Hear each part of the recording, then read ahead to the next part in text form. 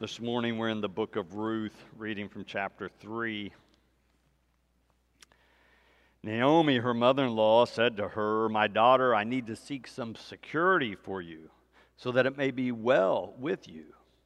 Now here's our kinsman Boaz, with whose young women you have been working.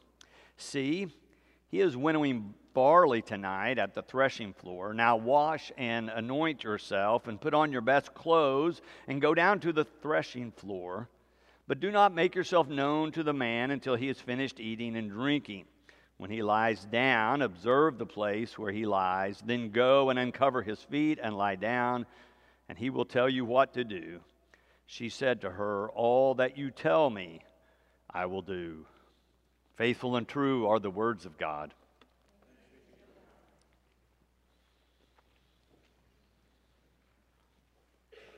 Our text today is an introduction story. It's a story about two people meeting. These two people are Ruth and Boaz.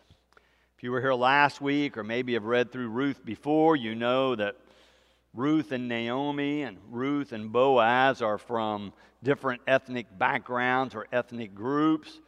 Reverend Betsy was pointing out to us last week, not only are they from different groups, but they're from groups that have animosity and hatred toward one another, seeing each other as enemies. Ruth is a Moabite person, Naomi an Israelite. Naomi and her family were driven from Israel at one point because of famine. They go to Moab where they are able to survive, but then tragedy strikes all around. After Naomi and Elimelech, her husband, have had two sons and gone to Moab, the sons marry Moabite women, but then both the dad and the two sons die. All the males in the family are gone. Naomi and her two daughter-in-laws are left, in a sense, destitute and in a desperate situation.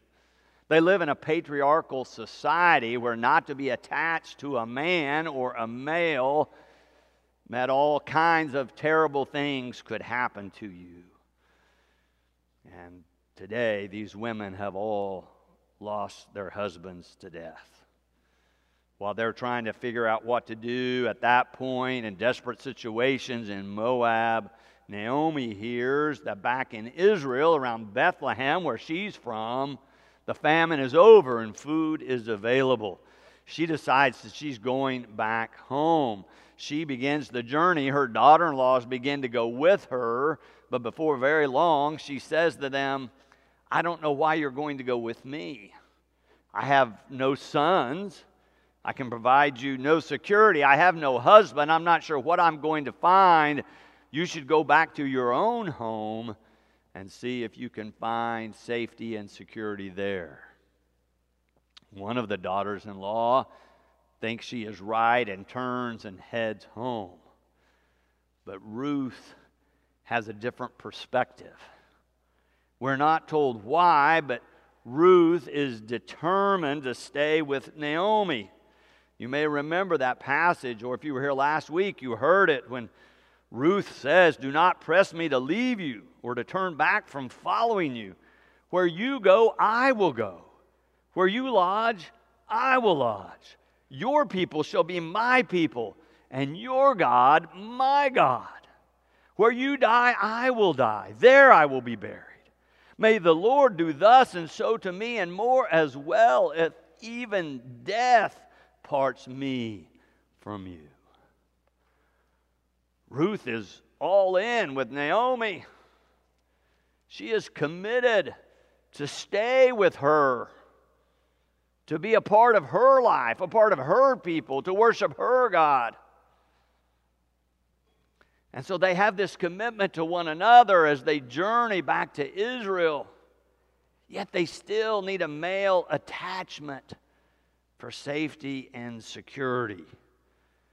So at the beginning of chapter 3, where we began to read, Naomi brings this up again as she says to Ruth, "My daughter, I need to seek some security for you so that it may be well with you." Naomi's looking to the future. trying to figure out or discern how she can possibly help her daughter-in-law, who's made this bold commitment to be with her and to lodge with her, to be a part of her people, to worship her God, to stick with her and support her even unto death. So Naomi, now back home, surveying the situation, notices Boaz. Boaz is a male relative through Naomi's late husband, Elimelech. She thinks maybe he is the one. She decides she should send Ruth, this young widow, to see him. She makes a recommendation that she clean herself up, put on her best clothes, put her best foot forward, so to speak, and go and present herself to Boaz. Now, we've already been told, if you read through the whole book of Ruth back in chapter 2, that Boaz is a relative, a male relative. So in a patriarchal society, he has some moral obligation to care for these two women. We're also told back in that chapter that Ruth has been going out to the fields, not really a hired hand, but she's gleaning, so to speak, or picking up the scraps from the harvest. While she's doing that, Boaz notices her one day and asks about her, even gets to meet her. He's impressed with her strong commitment to her mother-in-law and taking care of her mother-in-law since they've lost all male attachments. But we're also learning as we read through the chapters before we get to chapter 3 that Boaz is a kind man. He is a man of means. He actually owns one of the fields where Ruth has been gleaning. He goes above and beyond what he has to do. He tells his men, make sure Ruth gets plenty of food. She's gleaning not only for herself, but for herself and her mother-in-law. Make sure she is safe and protected. He is caring, kind, and generous. And so the story progresses after this meeting where Naomi says to Ruth, I think he's the one. Go get to know him a little better.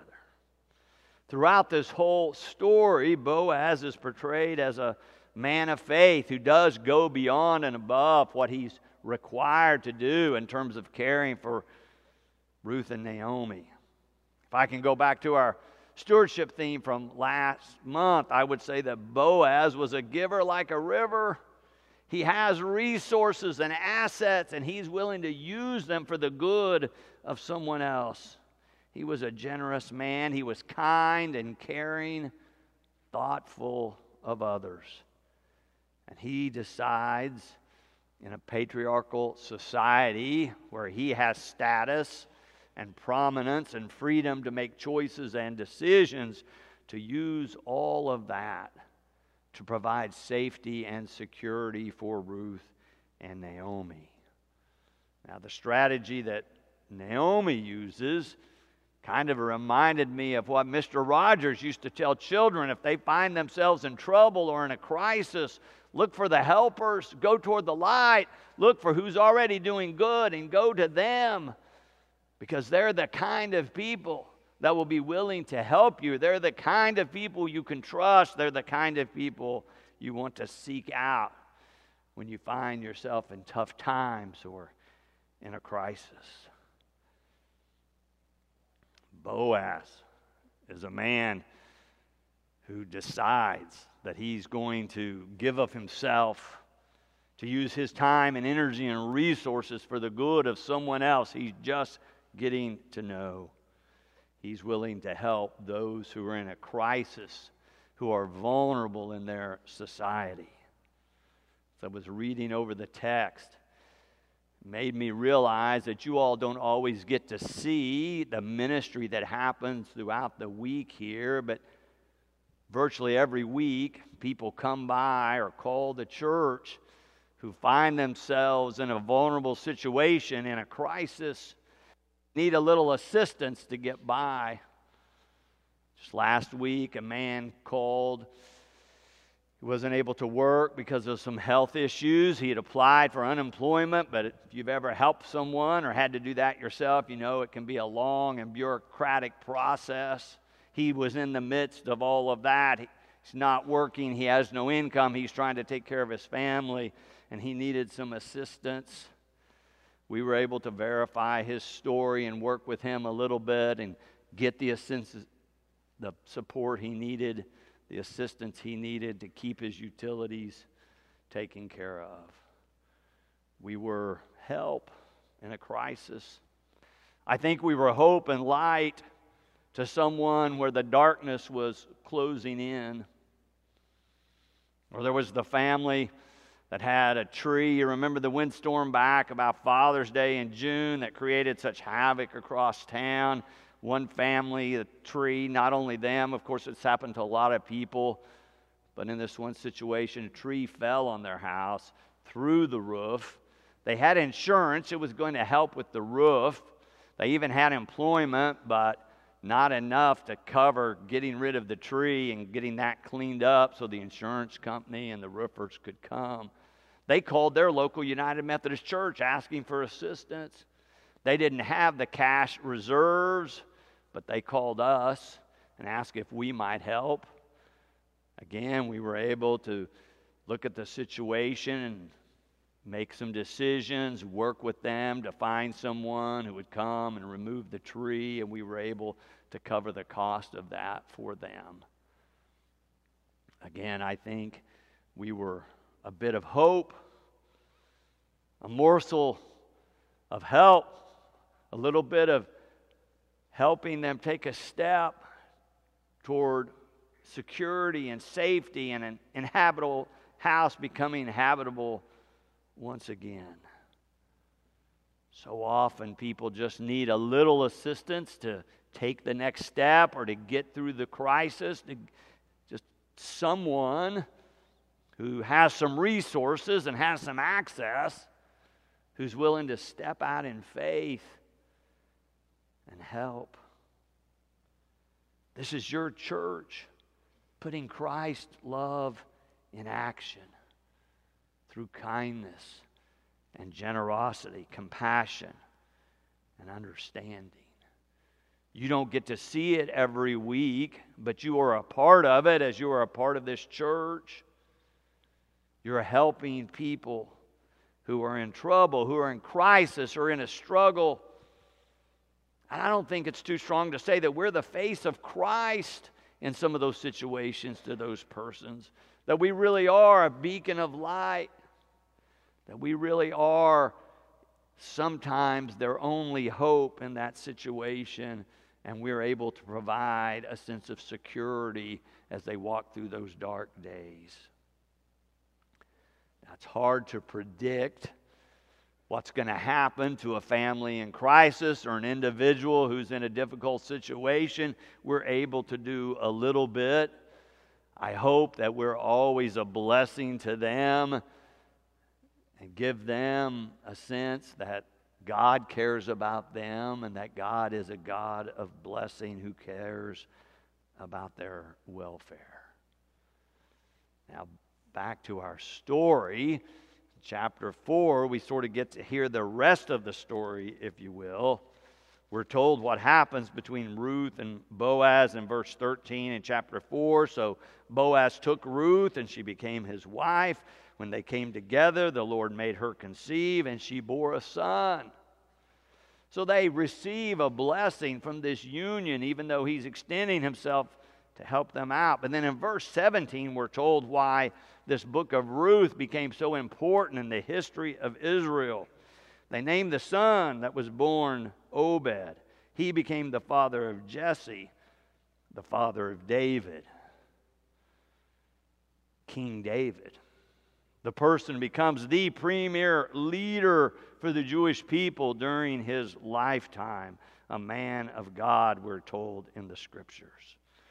Ruth, a foreigner, a Moabite woman, becomes the great-grandmother of the preeminent leader of the Jewish people when she is the bride of Boaz.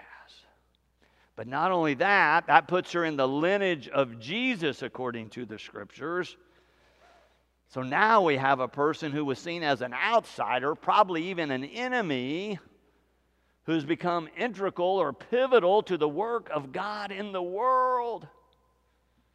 Now, I doubt the day that Ruth came walking back into Bethlehem that anybody said, oh my, here comes the person that God's going to work through and do a mighty good thing for the world. And yet that's exactly what happened. It's hard to predict what's going to happen in the future or how God is going to be working in a person's life. As we say, God works in mysterious ways. What might God be doing in your life this very moment, this very week, in which you have no idea what the implications for good might be in the future, and yet God indeed is at work. May we have eyes to see people beyond labels and stereotypes, and look for where God may be at work in our very midst. Amen. And thanks be to God.